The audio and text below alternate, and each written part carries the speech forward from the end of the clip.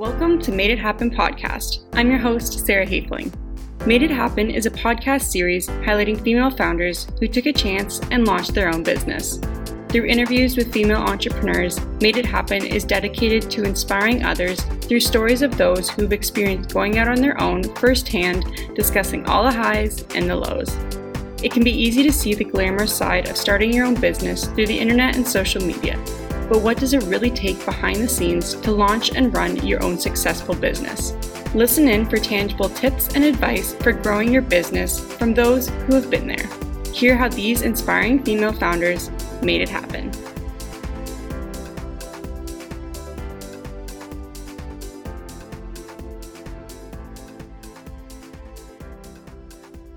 Well, thank you so much for joining me here today, Katrina. And I'm so excited to be speaking with you, hear about your business and your entrepreneurial journey. So thank you so much. I'm really excited to be here. Thank you for having me. Of course. So to start things off, do you want to just start by telling us a little bit about yourself and your business? Sure. Yeah. So my name is Katrina. I run a soy candle company called The Copper Bell. We are based in Guelph, Ontario. So Southern Ontario, small-ish city.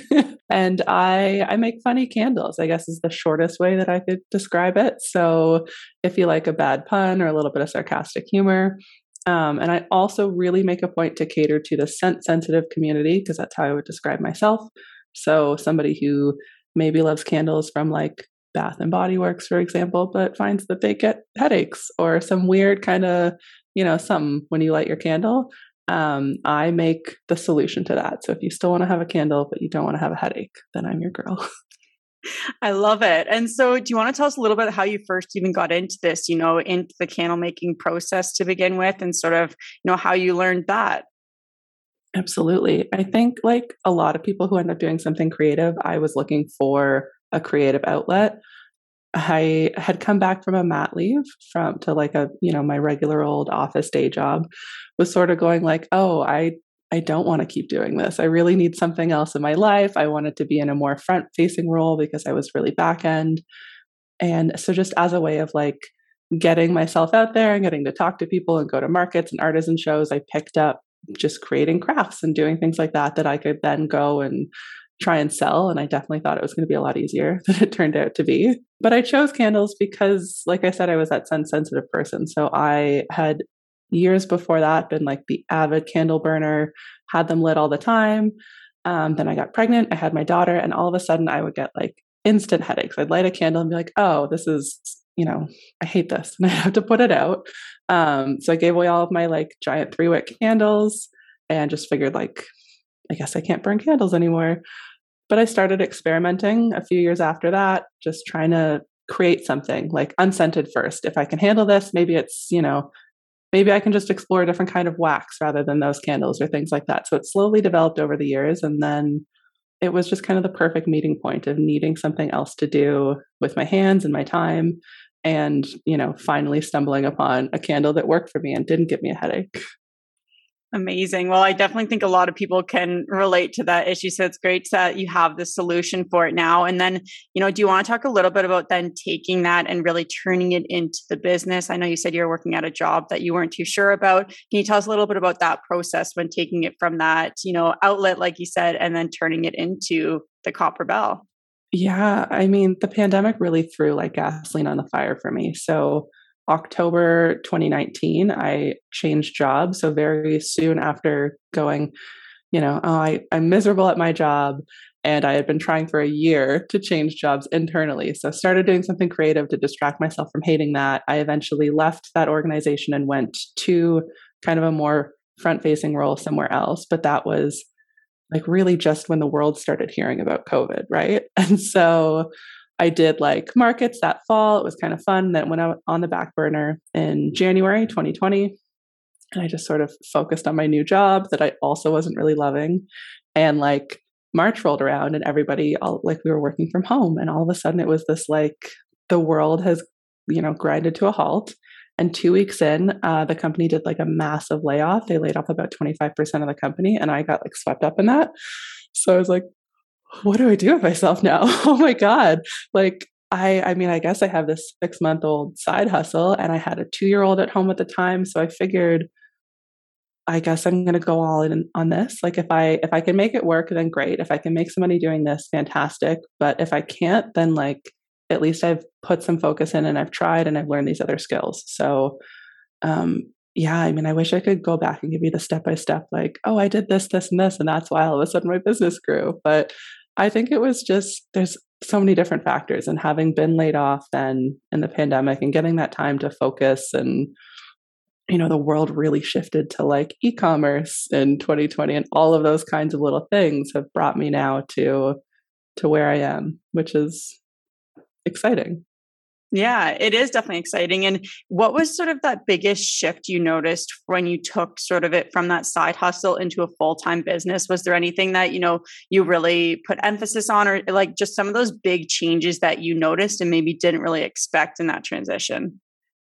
I think one of the biggest things that really shifted things for me is when I started being the face of my business, and I started showing up online more and showing my face more and talking to my customer in Instagram stories and things like that. And I know that it's like things feel a little bit different now. I feel like we hear a lot of people struggling with Instagram specifically, but it was a great place for me to grow in 2020. And I still grow and I still nurture relationships there. But that would probably be like the one thing that I could point to and say, yeah, just having people see a person behind a brand was huge for me, because it is such a saturated market, right? Like there are a lot of candle makers. So finding a differentiator is pretty key. Absolutely. No, I definitely agree. And I think that that's something a lot of business owners can struggle with too, is showing up. But I think it's key in sort of having that successful business. And what sort of advice would you give to someone who maybe is at that stage where, they want to be showing up online and stuff, but there is that sort of fear or hesitation for them? It gets easier. Like it gets so much easier to just go on camera. I hated it at first. I had to like force myself to sit through it. And I took the approach of like, if I mess up, if I say something, I'm not going to re-record it. I'm just going to put up like however it comes out the first time, or maybe the second time if something like catastrophic happens. But I don't want to be that person who sits there and records for like an hour just to try to get out a 1-minute story. So just showing up imperfectly is better than, trying to make it clean and polished, and all that. And yeah, it gets so much easier. Like I have absolutely no fears about like pulling out my phone and then talking to people now. Yeah, no, and I think that that's really great advice too, because that's sort of what makes it authentic and what people can really relate to versus, that very curated story. I think that that realness of it definitely comes out and people appreciate that. And so when you were really building up the business, how did you learn that back end process of it? Figuring out inventory, suppliers, all of that sort of stuff that comes along with running a business that maybe people don't really get to see as often. How did you sort of go about learning all of that? I mean, I'm still continuing to learn that. I think it's just a gradual work in progress. Like finding new suppliers is, I I understand why people can be so protective of their suppliers, because it can take you months to like, for me to find the person that I now buy my glass from took me so much Google searching and trying different like terms and keywords, because I don't know, they're not always the easiest to find. Their SEO is not great. So yeah, it was just, I started with like, for candle making, a basic candle supplier. So if you search like, candle supplies and wherever you are, you'll get a bunch of results from like people who are either in your area or will ship to your area. And I started with those as like a really great foundation where you can buy smaller quantities and try things out. And then as you get to the point where you're like, well, crap, I need like a ton more jars than what you can supply me, then you have to start kind of getting a little good at the Googling. Yeah. I love that. And with that too, is there any sort of resources or tools that you really use in your business that, you definitely would recommend, whether it's, an email marketing or, website tool or scheduling tools, any of those sort of, things that you have in your business toolbox that you use daily that you think sort of help with that process? Yeah. So email for sure, like is one of the things that comes to mind. I love email marketing. It's been huge for me. And I use Klaviyo or Klaviyo. I don't know how you say it, but I moved from MailChimp to Klaviyo about a year ago, and it's huge. I find it such a powerhouse. I do usually about 40% of my monthly revenue comes from email marketing. So the like $60 I spend a month, I can very clearly see the return on investment there. Like it drives a lot for me. And I really like the ability to segment different customers. So you're not just sending everybody on your list everything. And then of course, like automations and things like that are super helpful. I feel like I could talk to you forever about email marketing because I'm such a big fan and I think it's very underutilized, but yeah. And then, I mean, like, my website's Shopify and that kind of thing. I feel like I use very basic tools outside of that, but I'll sing Klaviyo's praises all day long. I love it. No, and I definitely agree. I think it's underutilized and that a lot of people don't really realize the power that it can have. So it's great to sort of hear that side of it from business owners like yourself. And now let's switch a little bit to the creation of the products. I know you said you sort of were testing around with some of the things, but can you tell us a little bit about, the creation of the candles, but then also the names that you put with it. Cause I think that I love the names like you said, it's sort of, you have those puns, you have sort of that humor aspect to it. So how do you sort of come up with that aspect of it? So the usual process is to like muck around with different fragrances and blend things up and sort of see what smells good together. And then, I'll test it as an oil, see if I like how it smells, and make it into a candle, burn it, see if I like how it smells, share it with a few friends, that kind of thing. It can be a pretty long process. And then one of my closest friends who I used to work with I like to call us the naming committee. It's literally just me and one of my good friends who we like sit down on a Facebook Messenger thing. And I go, okay, it's got, lime and coconut and this kind of thing in it. Like, let's just make jokes about these things or puns or whatever we can come up with that will like turn into a name of us going back and forth saying ridiculous things. But I have one that I picked a name first because I really just loved the idea of a candle named Apple Blossom Jeans. And then so I was like, I need to make something that fits this. I have to find an apple blossom scent and then create something else. So I added like, I can't even remember what's in it. It's a spring scent, like cotton, like a clean cotton kind of smell. And then like something really earthy. I think there's like a moss or a something like that. It's a nice, really well-rounded blend. It's become one of my favorite scents, but that's the only one that I named it first and then made something to fit it. I love that. I think that definitely is a great sort of creative approach to come at with it and sort of a fun way to do it as well.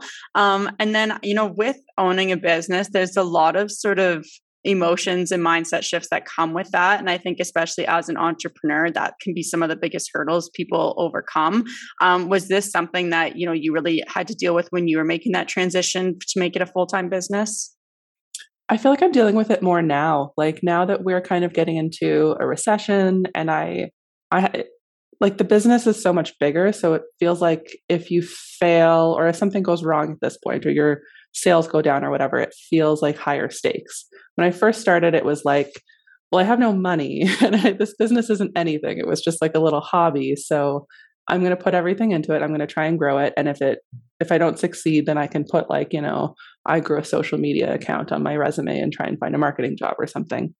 And now it's like, well, shit, I pay people salaries and I have like rent on a commercial space and all of that kind of stuff. So it's just like, I don't know, any entrepreneur probably knows that roller coaster of like, I'm amazing and this is trash and like, no, everything is fine. And oh God, no one's ever going to buy anything again. So like, yeah, I still go on that journey pretty regularly. I don't know. You just I write it out and I try to get crafty about how I'm going to deal with, the looming fears that I think we all have of like, oh my God, everything is so expensive. Is anybody going to buy anything again?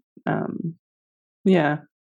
Yeah, no, I definitely think a lot of entrepreneurs can relate to that. And you touched on a point there too about really the growth of the business. And can you tell us a little bit about this, about hiring a team and, buying a commercial space and sort of that aspect that, has really propelled the business over the past few years?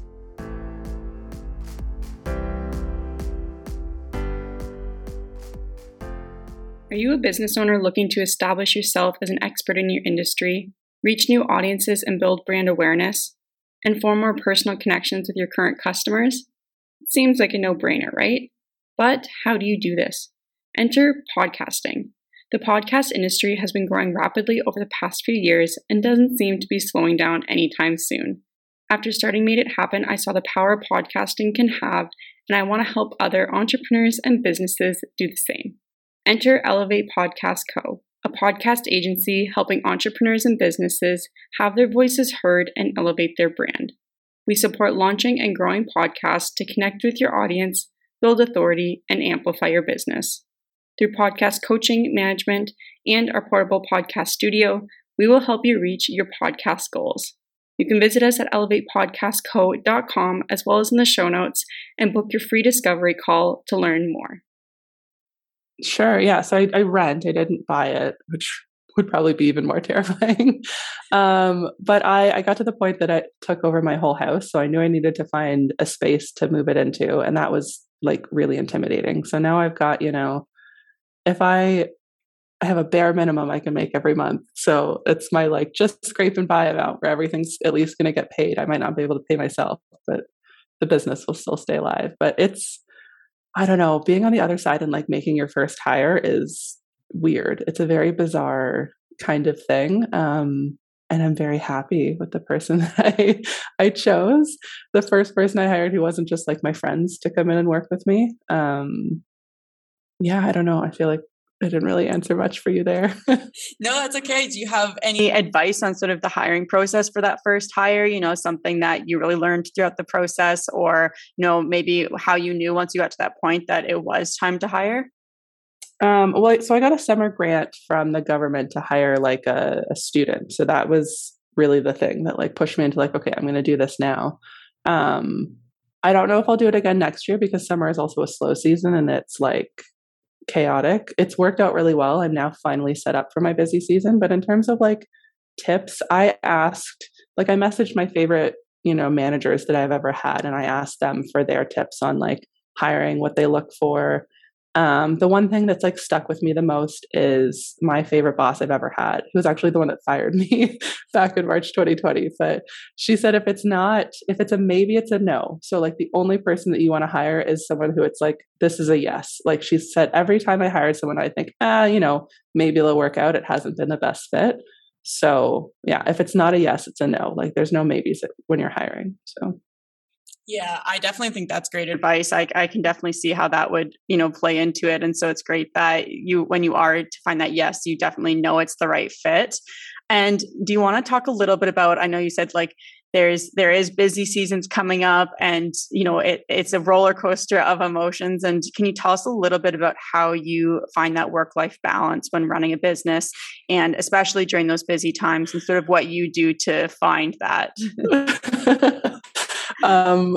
Every time I'm going into it, I'm going, no, I'm going to be better prepared this time. And I think that I am, but I don't, is the short answer. Like I haven't found that balance yet of like, the busy, hectic season.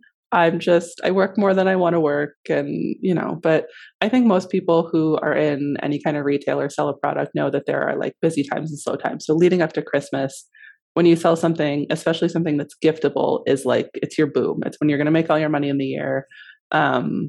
People don't buy a lot of candles in the summer. They certainly still buy candles, and I try and do other things to like drive revenue in the summer. So I really focus on like wholesale or I do a big summer sale, but I know that like fall and Christmas are going to be bonkers for me. So this year, at least, all of the product, or like most of the product to get me started, is done.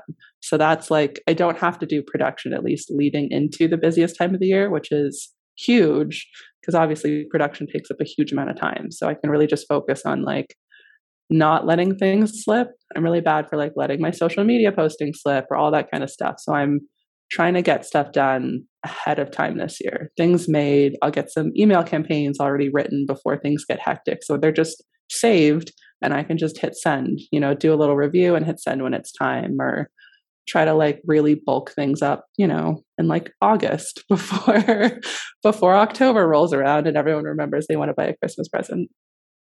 Yeah, no, I think that's definitely a great strategy, and just having what you can prepared beforehand is definitely great. And so it sounds like you've already, got all of that prepared before. And, I think that that's a challenge a lot of entrepreneurs definitely face, is that balance. Has there been any other sort of big obstacles that you've really had to overcome with growing the business?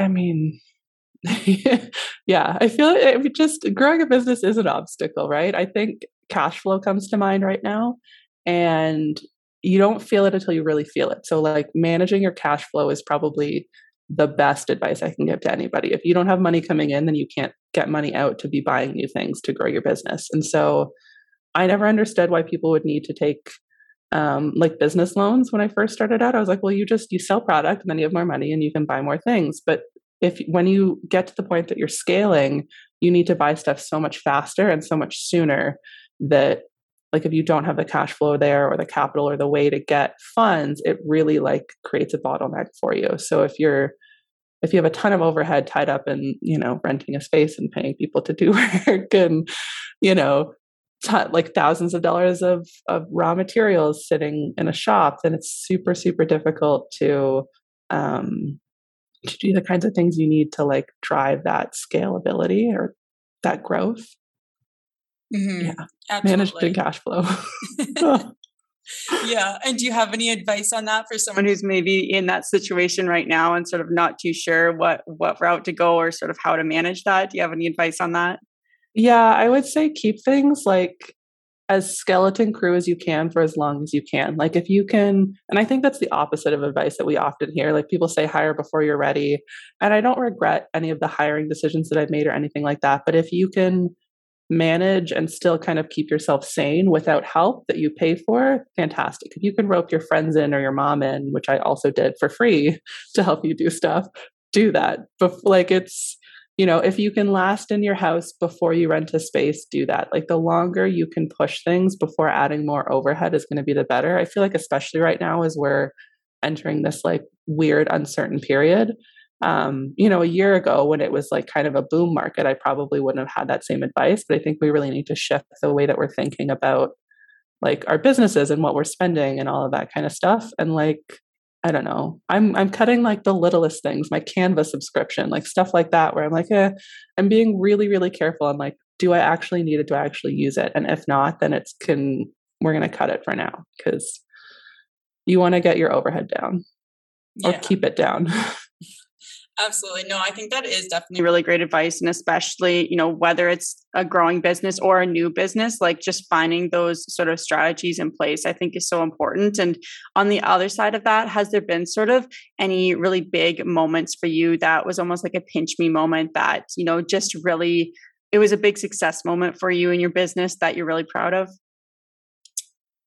Yeah. I mean, I guess it's I have such a bad mindset when I celebrate, like I look at celebrating my own wins because I will so quickly like something just becomes normal to me and then I move on. I'm like, well, what's the next thing to achieve? But if I try and like make myself pause and look back, it's like, well, you cracked $100,000 in revenue in your first full year, right? Like you got over 6 figures in sales. That was a pretty great, like exciting thing. And even that at the time, I was like, oh, well, I didn't sell as much as I wanted to sell what I had planned this year. But like, me now looking back is like, no, but you did a really big thing and that was great. Things like that. Yeah, no, I think a lot of entrepreneurs can relate to that is sort of, you get to that moment and then you just, okay, what's next and keep going. So I think it is sort of important to look back on those and celebrate those big moments.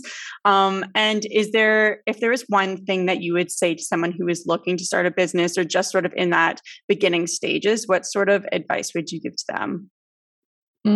I would say before you start doing anything, you need to know your customer. And I know a lot of people say that, but I think you really, really need to know your customer, especially right now. Like people aren't making as many impulse purchases. So know them as much as you might know your best friend. Like the way that you could describe your mom and like the things that she likes and what she cares about, what makes her angry and happy, what's the reason she might buy something. That's how well you should know your customer because that's going to like do everything for you. That's going to show you where you need to show up online. That's going to show you how you're going to talk, how your product's going to look, all of that kind of thing. So figure out who you're talking to at a very specific level. I think that's what's going to get us through the weird time because people are still buying, but you got to make sure that you're really talking to the right person. Mm-hmm. Yeah, no, absolutely. And I think even creating those user personas can be so helpful and really just having that distinct image of who your customer is. So I think that's definitely really great advice. And I always like to do just at the end a quick rapid fire segment if you just want to say the first thing that comes to your mind. Sure. So one word to describe your business. Scrappy. If you only had 2 hours a day to focus on your business, what would you do? Like on top of everything that I'm doing now, social, like connecting with customers is the first thing that came to mind. But yeah. Someone you look up to. There's another candle maker that I know who lives sort of close-ish to me, and her name is Shabby, and she runs a company called Market Candle Company. So. A female-owned business. Also Shabby. I can think someone else. I work with so many female-owned businesses. The Eco Den in Mount Forest. She was my very first store who carried my candles and is one of my most successful stores. Amazing. A book you'd recommend? I'm not a big reader. Can I pick a podcast? Yeah. Well, sure. I mean, it's not this one. Maybe CEO School by Saneer Madani. A lifesaver for your business. So this could be a specific platform. This could be a planner, just something that you couldn't live without. Email marketing, Klaviyo. A non-negotiable you have is? I need time away from my business before my kid goes to bed. That after school, after work, chunk of time before she goes to sleep. And the best advice you've ever received? Fail fast. Don't get tied up in things. And if something isn't going right, be okay with letting it go and trying to pivot. Absolutely. I think that's definitely great advice. So thank you so much, Katrina, for joining me here. And do you want to just share any plans you have upcoming for your business and where people can find you? You can find me. My website is thecopperbell.ca. I'm on all social media as The Copper Bell. And then as for things coming up, I don't know when this is going to come out. So there's always something. It'll be a couple weeks. Yeah. So probably a new season of Sense will be coming out then. We'll be getting into fall probably by the time everyone gets a chance to hear our conversation. So fall candles are coming out and they're ready for once. Amazing. Perfect. Well, thank you so much, Katrina, for joining me here today and sharing your story. And yes, just thank you so much. I can't wait to see everything that's to come. Thank you, Sarah. It was great chatting with you.